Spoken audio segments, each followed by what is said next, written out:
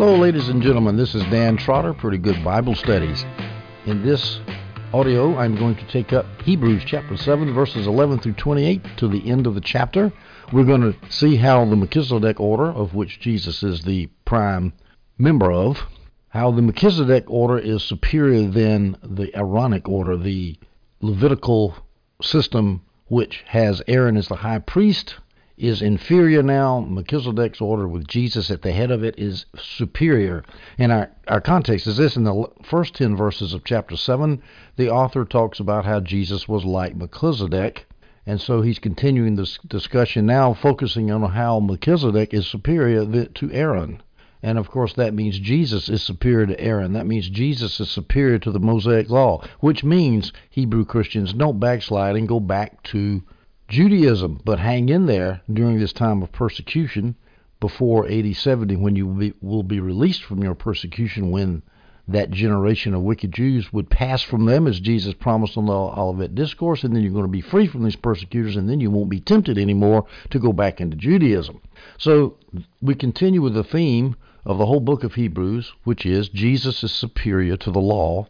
We start in verse 11. If then perfection came through the Levitical priesthood, for under it the people received the law, what further need was there for another priest to appear, said to be in the order of Melchizedek and not in the order of Aaron?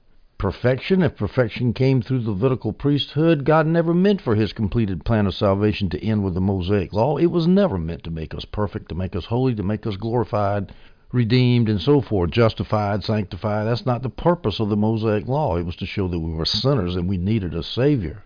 Now, the Holman Christian Study Bible translation here says, for under it, under the Levitical priesthood, the people received the law. Now, technically speaking, that's not really true, because the people were under the law first, and then the priesthood was created. As Adam Clark points out, here's the way to solve that. Translate under as on account of. If then perfection came through the Levitical priesthood, for on account of the Levitical priesthood, the people received the law. In other words, the purpose of the law was to appoint the Levitical priest.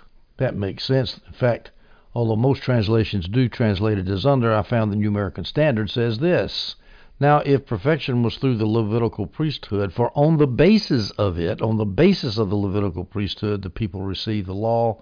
That makes a lot more sense, I think. So that's just a minor technical problem. So if perfection came through the Levitical priesthood, what further need was there for another priest? Well, who's that another priest? That, of course, is Jesus. Now, Jesus was not qualified to be a Levitical priest.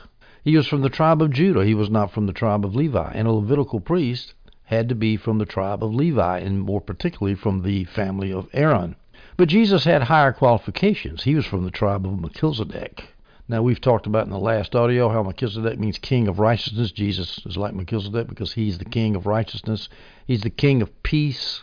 Salem, he was the king of Salem. Jerusalem, Salem means peace, so Jesus is the king of peace.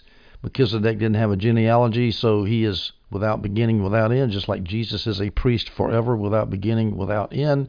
Melchizedek received tithes from Abraham, and since Levi is in Abraham's loins, that means Levi, the inferior, is giving tithes to Melchizedek, the superior. So Jesus is superior to the Levitical order.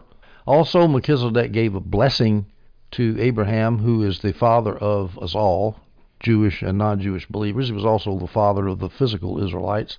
And so Melchizedek gave a blessing to Father Abraham. Likewise, Jesus gives blessings to all of his people who have the faith of Abraham. So Jesus is clearly in the order of Melchizedek, and he is clearly superior.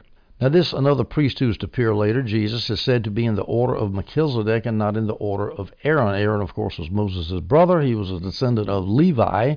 Levi was the patriarch of one of the 12 tribes. The first Levitical high priest was Aaron. He was the first one appointed under the Levitical law.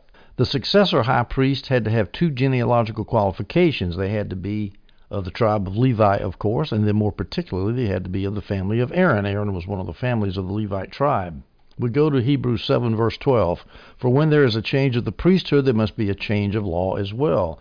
Now, notice that word change. It's not just an amendment of the old law. It was a replacement of the old Mosaic law. Hence, we have the need for new covenant theology, in my humble opinion. Now, this covenant theology preached by Reformed theologians who are always saying that, well, Moses is still with us. There's no difference between Moses and what happens in the New Testament except for the ceremony and judicial aspects, which we can split off and shuffle those off, but the moral law is still the same. No, a change of law, that's it. It's over. You don't divide the law up like that. Now, this would be a radical statement for the Hebrew Christians to hear. A change of law? Oh my gosh, we've been under Moses forever. And it was probably offensive to a lot of them. But the author doesn't care. He didn't care about offending people. He cared about the truth. Now here's the scripture, New Testament scripture, that says there's going to be a replacement of that Old Testament law. Galatians 3 verses 24 and 25. Paul says this, "The law then was our guardian until Christ, so that we could be justified by faith. But since that faith has come, we are no longer under a guardian." The law is Kapritsky, folks. It was good. It was holy. It served its purpose. It was authored by God. But time has moved on, and it's now defunct as far as its ability to sanction Christians as a moral guide. It is not a rule of life, as Calvin erroneously said. There is no third use of the law. As Calvin erroneously said, our ethics come from Jesus Christ, the new covenant. And Jesus, of course, incorporates a lot of the moral commands of the Old Testament. Fine and dandy, that's great. But we obey those moral commands not because Moses promulgated those moral commands, but because Jesus did. There was a change of law, a change from the order of Aaron to the order of Melchizedek. Now, this change might be suggested here by the author in order to answer those who might object. What need is there for a new covenant? We've got an old covenant. We got Moses. No, we've got to have a change of law. Hebrews 7 verse 13. The author continues, "For the one these things are spoken about belonged to a different tribe. No one from it has served at the altar." Now the one he's talking about is Jesus. For Jesus, who's spoken about here, belonged to a different tribe. That would be the tribe of Judah. He was not of the tribe of Levi. He was not qualified to be a priest under the order of Levi, but he's still a high priest, so he's got to be come from somewhere else. Change of law. Regime change. Melchizedek's in charge now, not Aaron. No one from this tribe, from the tribe of Judah, has served at the altar. The reason they didn't, because it was illegal to do that under the Mosaic law. But it's all right for Jesus because he's under the order of Melchizedek. Hebrews 7:14 through 16 says this, "Now it is evident that our Lord came from Judah, and Moses said nothing about that tribe concerning priests. And this becomes clearer if another priest like Melchizedek appears, who did not become a priest based on a legal command concerning physical descent, but based on the power of an indestructible life." Now, when he says it's evident, it means it's obvious, and it is obvious. These verses are fairly clear. In fact, this whole last section of Hebrews 7, fortunately, is not very difficult. It's very clear what he's talking about. The author is speaking with a lot of confidence, as Adam Clarke says. He shows that Jesus being from Judah was incontrovertible. The genealogical tables in Matthew and Luke establish the point. And, of course, those authors had access to the genealogical tables that were still in existence. They weren't destroyed until AD 70. So we know that Jesus came from Judah, not from Levi. Now, modern people might have difficulties reading those genealogies, but ancient people didn't. As Adam Clarke and Jamieson Fausset and Brown point out, they loved genealogies, and they knew that Jesus did not come from the tribe of Levi. There was no question in anybody's mind at the time of Hebrews was written, or any other time, that this Messiah was supposed to come from the tribe of Judah. That was clear from Scripture. Lion of Judah on the throne, he's from Judah. That was prophesied all the way back in Genesis 49:10, when Jacob, as he was dying, was blessing his 12 sons, the future patriarchs of the 12 tribes of Israel. He says this concerning Judah, Genesis 49:10, "The scepter," that means the rod that shows that you have the right to rule as a king, "the scepter will not depart from Judah." That means King Jesus is going to come from Judah, not from Levi. "The scepter will not depart from Judah, or the staff." The staff is just another word for Hebrew parallelism here, another word for scepter. "The staff will not depart from between his feet." In other words, he's going to sit there on his throne with the staff between his feet because he's the king, "until he whose right it is comes, and the obedience of the peoples belongs to him," until Jesus is king. So obviously, Jesus is king. He's the king from the tribe of Judah. He's a priest according to the order of Melchizedek. The king and the priest meet. The kingdom, the office of king and the office of priest meet together in Jesus Christ. He was also a prophet too. Prophet, priest, and king. Priesthood and kingship were kept jealously separate in the Old Testament law. They were not merged together until Jesus did it. Verse 15, the author says, and this becomes clearer. What becomes clearer? That there must be a change of priesthood, as he mentions in verse 12. That there must be a change of priesthood becomes clearer if another priest like Melchizedek appears. Now notice that this is a priest like Melchizedek. A lot of Christians, or some Christians, say that Melchizedek was actually Jesus appearing as a Christophany in the Old Testament to Abraham. Well, no, this verse says he was like Melchizedek. It doesn't say he was Melchizedek. It says he was like Melchizedek. I mean, not to mention the fact, really, Jesus is going to be ruling a city like Salem? Jesus, the Son of God, is going to come down and be a mayor of a city? I don't think so. I think that is a really off-the-wall interpretation of Melchizedek. Now, Melchizedek in verse 16, Hebrews 7, did not become a priest based on a legal command concerning physical descent. The legal command was the Mosaic requirement that a high priest had to be from the family of Aaron and of the tribe of Levi. Not so Melchizedek. His qualification was this: he had to have an indestructible life, and that, of course, was Jesus, because he never died. He was killed, but he rose again from the dead. Jesus didn't die like Aaron did. Hebrews 7, verse 17, for it has been testified, you are a priest forever in the order of Melchizedek. For, or because, why has it been testified? Quote, Adam Clarke says this, in order to show that Jesus was not appointed a priest based on physical descent, as we read in the last verse, because he was not appointed a priest based upon a Levitical command that you had to be from the family of Aaron. Because of that, it has been testified, you are a priest forever in the order of Melchizedek. Where has it been testified? Well, it's in Psalm 110:4, which I'll read in a minute. David wrote that psalm, so David could have testified it. It could be the Holy Spirit that testified. It could have been the Scripture that testified. It could have been God that testified. It could have been all of the above. So here's the Scripture, Psalm 110:4. The Lord has sworn an oath and will not take it back. Forever you are a priest like Melchizedek. Of course, this is a messianic song. The you is referring to the Messiah. This shows that David was himself aware of the significance and mystery of Melchizedek. He mentions him by name. He knew that there was somebody coming that was different than the tribe of Aaron. Now, the fact that David quotes this verse while the Aaronic priesthood was still in effect legally, it shows that Aaron did not replace the Melchizedek priesthood. Because if Aaron had replaced Melchizedek, because Aaron came later, then David wouldn't still be prophesying about it. 500 years after the Aaronic priesthood founded, he's still saying, well, Aaron's here, but there's somebody that's different. There's somebody that's going to be a priest forever. He didn't know his name was Jesus, but he knew it was the Messiah. This priest forever in the order of Melchizedek is also, the idea is also quoted in Hebrews 5:6, where the author quotes Psalm 110:4 again. And you are a priest forever in the order of Melchizedek, in Hebrews 7:21, which is coming up 4 verses later. But he became a priest with an oath made by the one who said to him, the Lord has sworn, and he will not change his mind. You are a priest forever. He's quoting Psalm 110:4 again. So this Psalm 110:4 is a big psalm. That Psalm 110 is the most quoted psalm in the New Testament. In the New Testament, there's no other psalm that's quoted more than Psalm 110. Now, the author here is trying to preclude any apostate Jewish arguments. The argument would run like this: since the Aaronic priesthood came after Melchizedek, then Aaron replaced Melchizedek, as F.F. Bruce puts it, because Melchizedek, he met Abraham roughly 2000 B.C., Aaron was established as high priest roughly 1500 B.C., and so the argument says, well, Aaron came later, and that which comes later replaces that which comes earlier. But the author precludes that type of argument, saying, nope, Jesus is a priest forever. Doesn't matter whether Aaron came later. Forever means before Aaron and after Aaron. Forever you're a priest. Hebrews 7 verses 18 and 19. So the previous command is annulled because it was weak and unprofitable, for the law perfected nothing, but a better hope is introduced, through which we draw near to God. So, verse 18, so the previous command is null, and that means by the virtue of Psalm 110:4 that we just read, you are a priest forever according to the order of Melchizedek. Because of that promise, the previous command is annulled. That forever annuls Aaron, annuls the law of Moses.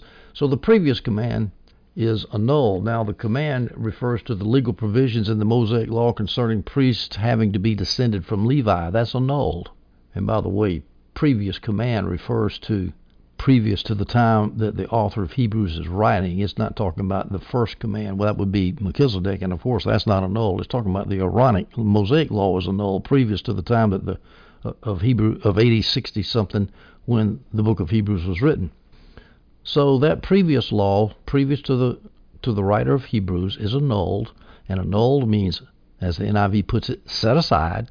It's a technical term used in legal documents. It means to invalidate, to abrogate, to disannul, to cancel. It's kaputski, folks. Again, I love to contrast that type of language with covenant theologians who say, well, the law's got three parts and only 2/3 of it is annulled, but the moral law continues. That's not what it says. It says the previous command is annulled. It means the Mosaic law is annulled. It's over with for New Testament Christians. We're under the law of Christ now, not under the law of Moses. It was annulled because it was weak and unprofitable. Why is it weak and unprofitable? Because it could not bring us to completion. It could not bring us to perfection. Verse 19 says, for the law perfected nothing. It brings nothing to maturity. It does not continue and perfect our justification, calling, sanctification, and glorification. That process which is spoken of, I think, in the book of Romans, that talks about our goal to be conformed to the image of Christ. The law doesn't do that. It perfects nothing. It doesn't perfect anybody. It's weak. It's unprofitable. Hebrews 10:4 says it is impossible for the blood of bulls and goats to take away sins. Now, the law did have a purpose. It was to point out we were sinners, but the law could not stop us from being sinners. Let's look at that purpose of the law. Romans 3:20 through 21. For no one will be justified in his sight by the works of the law, because the knowledge of sin comes through the law. But now, apart from the law, God's righteousness has been revealed, attested by the law and the prophets. Jesus gives us the right not to be sinners anymore. So God's righteousness has been revealed through Christ, which was attested by the law and the prophets, which pointed ahead to Christ. The knowledge of sin comes through the law, but that's it. As Adam Clarke puts it, the law had no energy. It communicated none. It had no spirit to minister. It required perfect obedience, but furnished no assistance to those who were under it. Contrast the weakness of that law to what the author of Hebrews said about Jesus. Jesus' priesthood is based on the power of an indestructible life. Jesus gives us power to live the way that God meant for us to live. The law can't do that. And anybody that thinks it can is a legalist and is doomed to frustration, condemnation, and moral defeat. Continuing in verse 19, the law has perfected nothing, but a better hope is introduced. Better? How is Jesus better? He's better than Aaron. He's better than Levi. He's better than Moses. He's better than Abraham. He's better than anybody. He's better than the Old Testament prophets. He's better than the angels. He's superior. So why would you want to leave Jesus and go back to Moses? A better hope is introduced through which we draw near to God. The law doesn't keep you near to God. The law keeps you away from God. That's the whole purpose of the law. If you read the law, it's all about separation, and you can't come into the temple because you got this defilement, all of which is to symbolize your sin. You can't get close to God. You're shut out from Him. But with Jesus, we can get near to God. Aaron's not going to let you do that. Aaron's just going to say, stay away, you're sinners. The law points out that you're a sinner, that you can't get close to God. Jesus said, yeah, you're a sinner, all right, but I've forgiven that sin, and you can come near to me. Near, near, near. Nearer, my God, to thee. A better hope, Jesus, is introduced through which we draw near to God, the God that made you. You can commune with. You can have a personal relationship with through your high priest, Jesus. Hebrews 7, verses 20 and 21. None of this happened without an oath. For others became priests without an oath, but he became a priest with an oath made by the one who said to him, the Lord has sworn, and he will not change his mind. You are a priest forever. None of this happened without an oath. That's referring to the fact that the Melchizedek priesthood was backed up not only with the promise of God, but with an oath backing up that promise, as we mentioned in the previous chapter. I think it was chapter 6. Others became priests. That would be the Levitical priesthood. They became priests without an oath. Now, here's an interesting historical fact. It wasn't until New Testament times, under the Sadducees, that an oath was produced for the high priest. And that oath was not sworn at his investiture, but rather it was an oath afterwards affirming his faithful execution of the office. And so that was added after the law, and that was in New Testament times. This is according to John Gill. But until then, and at all times, the Levitical priests were not sworn in with an oath. They were just appointed. But Jesus had an oath behind him. Where was that oath? Psalm 110:4. The Lord has sworn an oath and will not take it back. Forever you are a priest like Melchizedek. And that forever, by the way, well, the author of the book of Hebrews in verse 21 is actually quoting Psalm 110:4. And in it, he says, in that quotation, he says, you are a priest forever. This emphasizes that Jesus never died. Aaron died. Jesus never died. Jesus is superior. Hebrews 7, verse 22. So Jesus has also become the guarantee of a better covenant. The better covenant, of course, is the new covenant. He's the guarantee because God swore it with an oath, and so Jesus has become a guarantee. He guarantees it's going to come to pass. He guarantees that the new covenant will bring you salvation, justification, sanctification, glorification, and all that comes with the new covenant. Jesus guarantees that. We can remember 3 P's concerning the Melchizedek priesthood from this section of Scripture that we're talking about in Hebrews 7:11 through this verse here, 22. First of all, Jesus brings perfection. He's a perfect high priest. That's in verse 11 and 18 and 19. Jesus is a permanent high priest. The second P, Hebrews 7:15 through 17. He's a priest forever. He's permanent. And we are promised. He gives us a promise that the new covenant will be guaranteed right here in this verse because God's oath is his promise. So we get perfection, permanence, and promise from Jesus, our high priest, all of which, or none of which, Aaron could give us. God's guarantee is that he will indeed save us eternally. Folks, that is good news. Real good news. Now, verse 22 says that Jesus guarantees a better covenant. How is the new covenant better than the old? Just in summary fashion, well, the old covenant gave promises of temporal things, land, offspring, blessings. But the new covenant, the promises were not of temporal things, but were pardon of sin, and contained a promise of eternal salvation. The old covenant could not take away sin, but the new covenant, on the contrary, could take away sin. So that's why it's a better covenant, in a word, in a nutshell. Now, here's a side note here about the word covenant. Here, the word is covenant. That Greek word, diatheke, can be translated either as covenant or testament, and in different situations, in different places, the different English translations differ sometimes on how to translate it. And there's a reason for that, which I'll mention in a minute. But first of all, what is a covenant? Covenant is a mutual agreement in which the parties consent, as Jamieson, Fausset, and Brown say. That's just a fancy word for a contract. And of course, the New Testament contract involved a lot more formalities than we have today in modern contracts. Today, all you need to do is agree and have some consideration passed between the parties. But back then, by golly, you had to have a salt. You had to have a meal with salt present. You had to have an animal sacrificed and an oath taken. If you break this covenant, may God do to you what happened to this animal here. May you be split in half. And it was very serious business. There was a lot of formalities involved, but still, basically, it's an agreement between two parties. And sometimes it was a one-sided agreement between a conquering nation and a suzerainty, a nation that was that was under the suzerain nation, under the top dog nation. But still, basically, a covenant's between two parties. Now, testament is not like that. A testament is a will. Same Greek word now between both of these. And we know what a will is. But now the interesting thing is that there has to be a death. Whether you translate that word as covenant or testament, there has to be a death. In the case of the will, the testament, the testator has to die, or the will is absolutely of no effect. That's true in today's law. But if a covenant, you had to have someone to die too, because remember those animals that are sacrificed? There has to be a curse put on those animals. If you don't keep this promise, may you die like this animal is split in half. So, in the case of the new covenant, Jesus was the sacrifice at the covenant. Covenant made by God with his people, Jesus dies. Either way, Jesus has to die. Hebrews 9:16 through 17 uses diatheke in the sense of a will. Where a will exists, the death of the one who made it must be established. For a will is valid only when people die, since it is never enforced while the one who made it is living. Now, most of the English translations agree with the Holman Christian Study Bible and translate diatheke there as will. However, the New American Standard translates it as covenant. For where a covenant is, there must of necessity be the death of the one who made it. For a covenant is valid only when men are dead. Now, I don't understand how the NASB translates it that way, because why is a covenant valid only when the one who made it dies? It says, for a covenant is never enforced while the one who made it lives. Why not? When a covenant maker makes a covenant, it's enforced, is it not? So to me, that's a big problem, and most of the English translations don't use covenant. They use will. But the J.P. Green literal translation uses covenant, and the Young's literal translation uses covenant. So I don't know.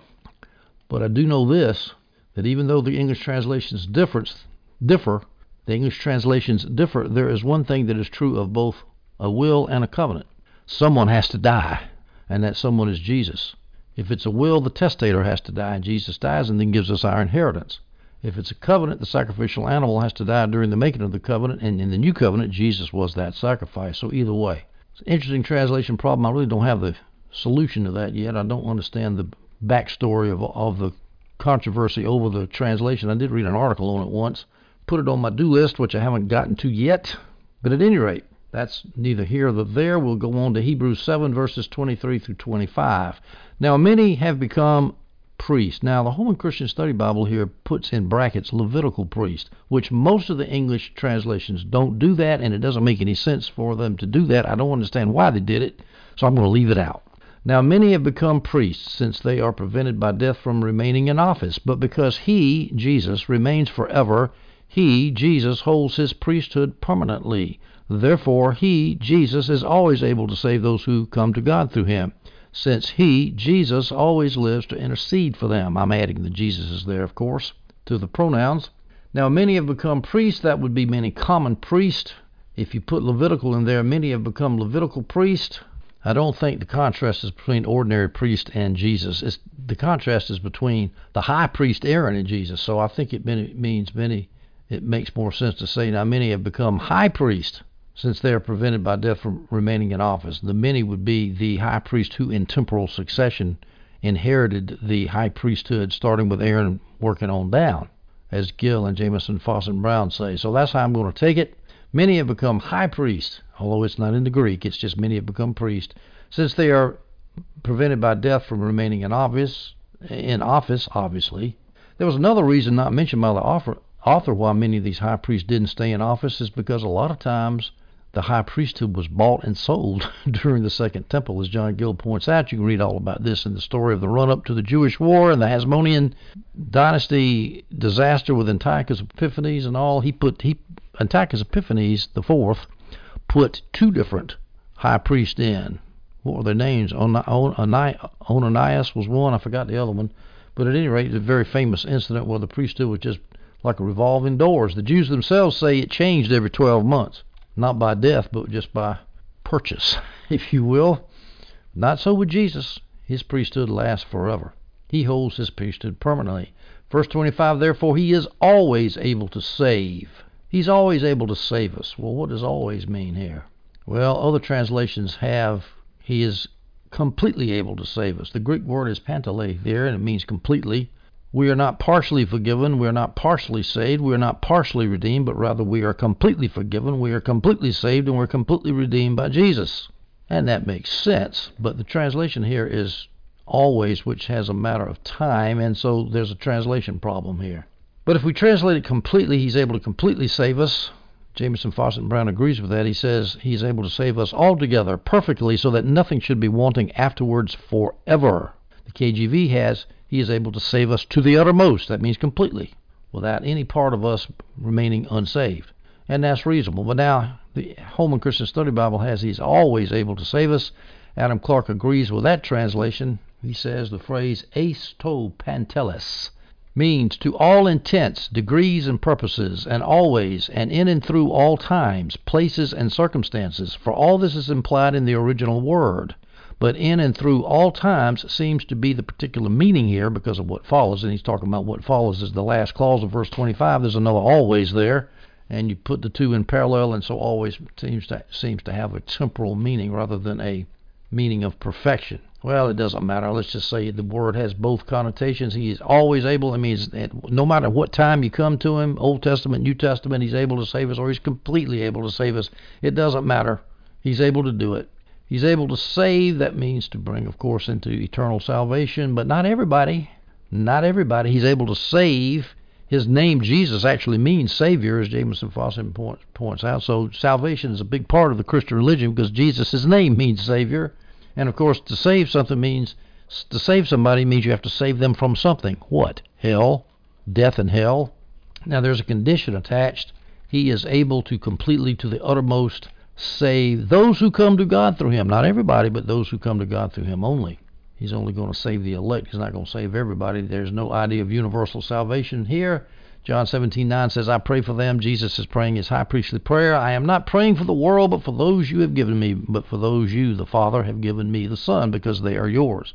That's who he's going to save completely, to the uttermost. He says in verse 25, he is always able to save those who come to God through him, since he always lives to intercede for them. Since he always lives, he's always able to save. If you take always in the sense of temporal, and which you have to in the second always, he always lives, that's talking about temporally. There never was a time when he was not able to save us. Again, that argues that the first always is always liable to save. That should be temporal too, as the argument that I was just made. But since he always lives to intercede, that means he's always up there at the right hand of God interceding for us poor sinners down here. Now, this idea that he's always interceding for us seems to me to cut against the idea of losing one's salvation, because if one becomes unborn again and loses his salvation, Jesus is not always interceding for him anymore. In fact, his previous intercession for him when the person was still saved is ineffective because the guy lost his salvation. What kind of intercession is that? I'm praying for this guy, and he's my son, but he's sinning now. I'm going to intercede for him. Oh, lost his salvation, can't pray for him anymore. Is he always interceding for him then? I just thought I'd throw that out in case an Arminian might be listening to this. It's the sort of thing we need to think about. Or he's always able to intercede for us. Here's some scriptures where it talks about Jesus interceding, praying for his believers. Luke 22, verses 31 through 32. Simon, Simon, look out. Satan has asked to sift you like wheat. But I have prayed for you, that your faith may not be failed. Now, that'd be nice to have the Son of God praying for you, wouldn't it? And Peter's faith did not fail. Not ultimately. He denied Jesus 3 times, but ultimately he became one of the leaders of the early Christian church and was martyred by being hung upside down. Tradition has it in a bucket of oil, burning oil. Romans 8:33 through 34. Who can bring an accusation against God's elect? God is the one who justifies. Who is the one who condemns? Christ Jesus is the one who died, but even more has been raised. He also is at the right hand of God and intercedes for us. He is now at the right hand of God, where we are seated with Christ Jesus in heavenly places, and he is there, and he is interceding for us. He's saying, Dan Trotter, I'm praying for you to the Father. You need help? I'm going to pray for you. Now you think about that. That's what it means to have a high priest who intercedes for you. Now that word intercede, according to Adam Clark, has rich meanings. It can mean to come or to meet a person on any cause, whatever. It can mean to intercede, pray for, to entreat in the behalf of another. It can mean to defend or vindicate a person. I'm defending John Q. Christian before the throne of grace. I am vindicating John Q. Christian against the accusations of Satan. It can mean to commend. I am commending John Q. Christian before the throne of grace. It can mean to furnish any kind of assistance or help. I am helping John Q. Christian by going to the throne of grace. Hebrews 7, verse 26. For this is the kind of high priest we need.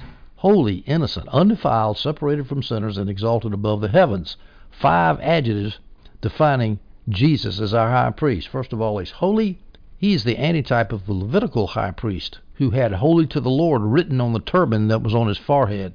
Exodus 28:36 says this, you are to make a pure gold medallion and engrave it, like the engraving of a seal, holy to the Lord. That's what you engrave on that golden medallion, and you hang it on the turban with a blue cord, and you put it on the head of the high priest, because the high priest is a type of a holy high priest. And of course Jesus is holy, and the type is not anything like the antitype. The antitype is the substance, the type is the shadow, because the high priest was a sinner.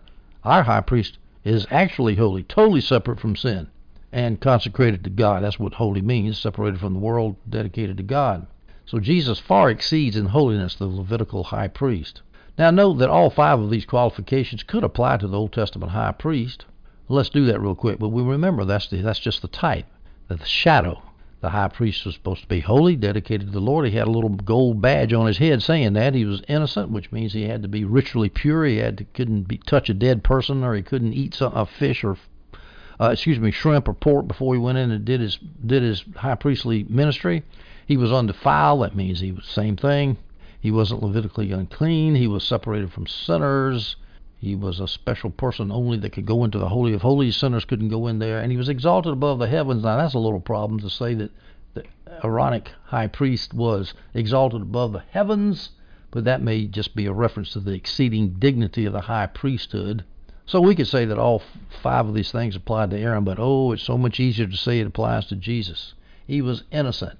As John Gill says, Jesus was without guile in his mouth or malice in his heart. The NIV says he was blameless. The KJV says he was harmless. He was undefiled. He was not defiled with the sin of Adam. because he was perfectly pure without sin. He was separated from sinners. Now, that doesn't mean that Jesus in his earthly life had no social connections with sinners.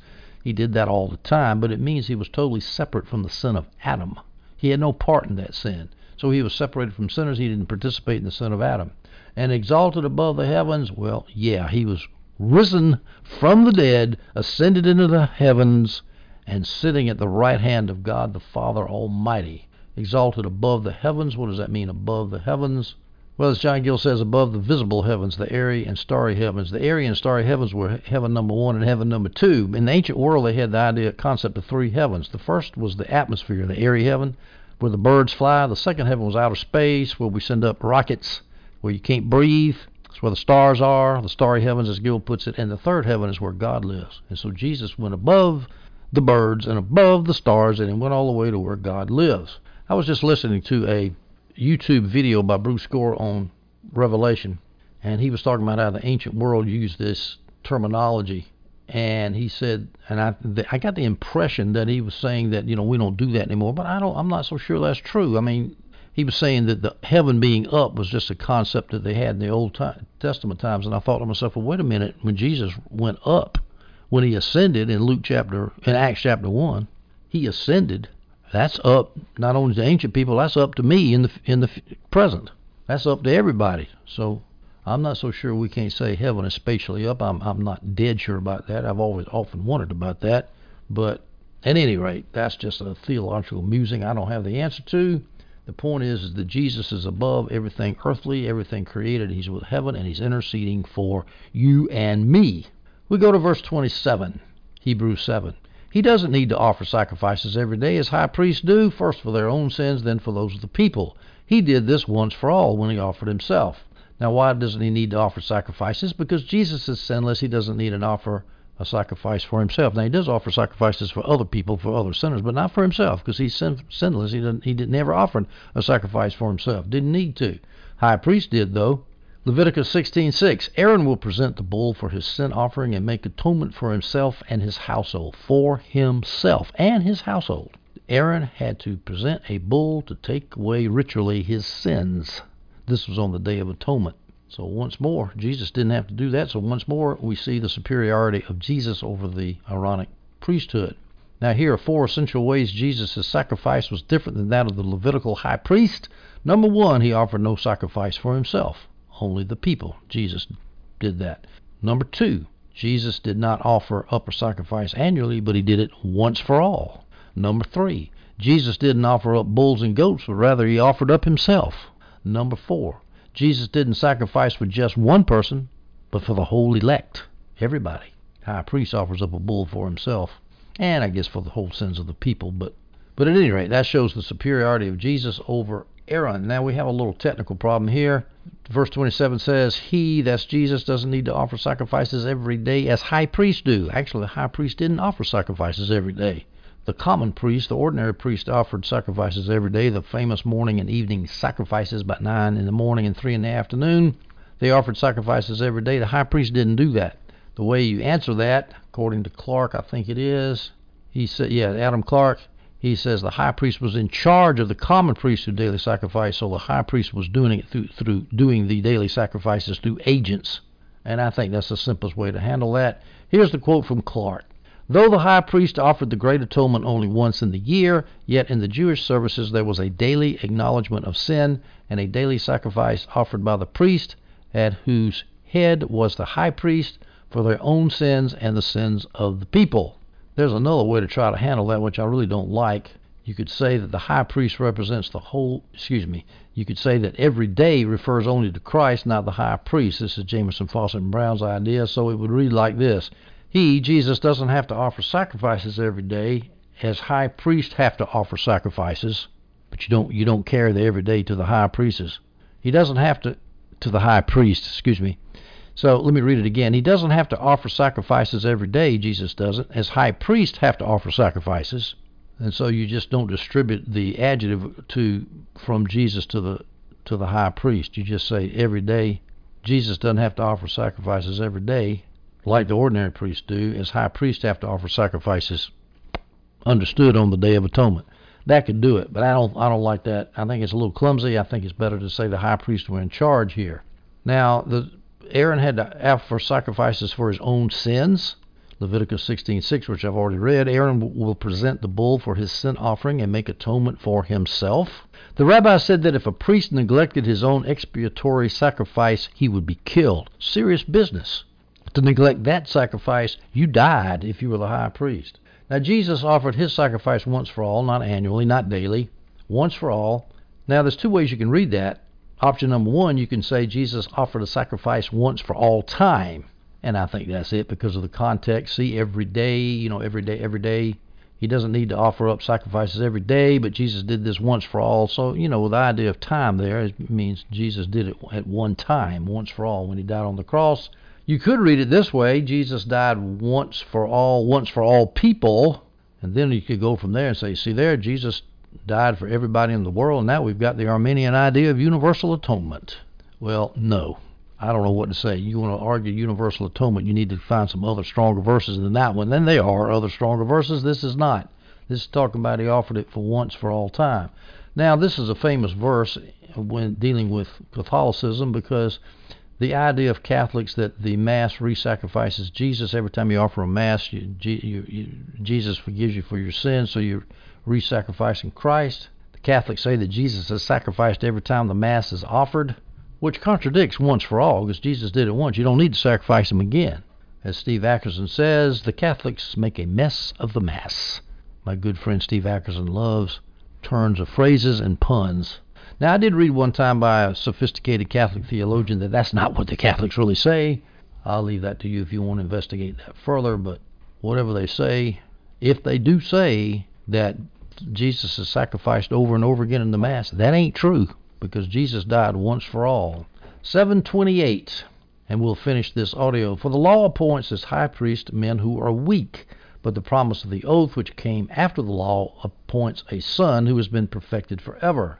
How are these Levitical high priests, these Aaronic high priests, how are they weak? Well, they're weak in two ways. They have sin weakness and mortal weakness. They high priests are sinners, and they're going to die, because the wages of sin is death. But the promise of the oath, that would be the oath that Melchizedek priests are appointed by oath. I have sworn by an oath, and will not take it back, that you are a priest after the order of Melchizedek, Psalm 110:4. Let me read it again. The Lord has sworn an oath and will not take it back. Forever you are a priest like Melchizedek. Okay, but the promise of the oath, that's the oath talking about. David making that, quoting God, is making an oath about the order of Melchizedek, which came after the law. That's because David was, roughly 1,000. The law was roughly 1,500. Excuse me, not A.D. The law was, David was roughly 1,000 B.C., and the law was roughly 1,500 B.C., so that promise of the oath came after the law because David came after Moses, which came after the law. This law appoints a son, not this law, but the promise that we see in Psalm 110:4 appoints a son who has been perfected forever. A son as opposed to a priest. A son, of course, is superior to a mere priest. Now, this son has been perfected forever. That means Jesus is morally perfect without sin. He's eternal. He has no mortal weakness. So the problem with Aaron is that he was a sinner that was going to die. It's not present in Jesus' case, because Jesus is morally perfect without sin, and he's eternal. He's not ever going to die. So the implications of this, that those of the Melchizedek order, i.e. Christians, they are not under the Levitical order. Here's a quote from Steve Ackerson, quote, "The New Covenant believers are not under the law of Moses in any way, shape, form, or fashion. It is quite true that what was moral then is moral now. Because of this, the ethical aspects of the law of Moses have indeed been renewed in the New Covenant. Our covenant is the New Covenant, not Sinai, and our law is the law of Christ. Our starting point for ethics must be Jesus, not Moses." Now, of course, that's a great New Covenant theology quotation, which I agree with, and that's why I quoted it. So let's summarize this last part of chapter 7. Why is the Melchizedek priesthood better than the Levitical priesthood? Number one, the Melchizedek priesthood can make one perfect. The Levitical priesthood cannot. That's verses 11 and 25. Number two, the Melchizedek priest never dies, but the Levitical high priest does die. That's verses 15, 16, 17, and 23. Point number 3 in our summary, the Melchizedek priest was appointed by God's oath in verses 20 and 21. Levitical priests were merely appointed by the Mosaic law without an oath. So the author of Hebrews has beat this horse pretty dead. Jesus is superior to Jesus is of the order of Melchizedek, which is entirely superior to the order of Aaron. Ladies and gentlemen, we have finished with chapter 7. In our next audio, we'll take up chapter 8, which consists merely of 13 verses. And in chapter 8, we see the author is saying that not only do we have a superior high priest now, we have a superior covenant now. And so the author will discuss how the new covenant is superior to the old covenant. I hope you stay tuned for that audio, and I hope you enjoyed this one.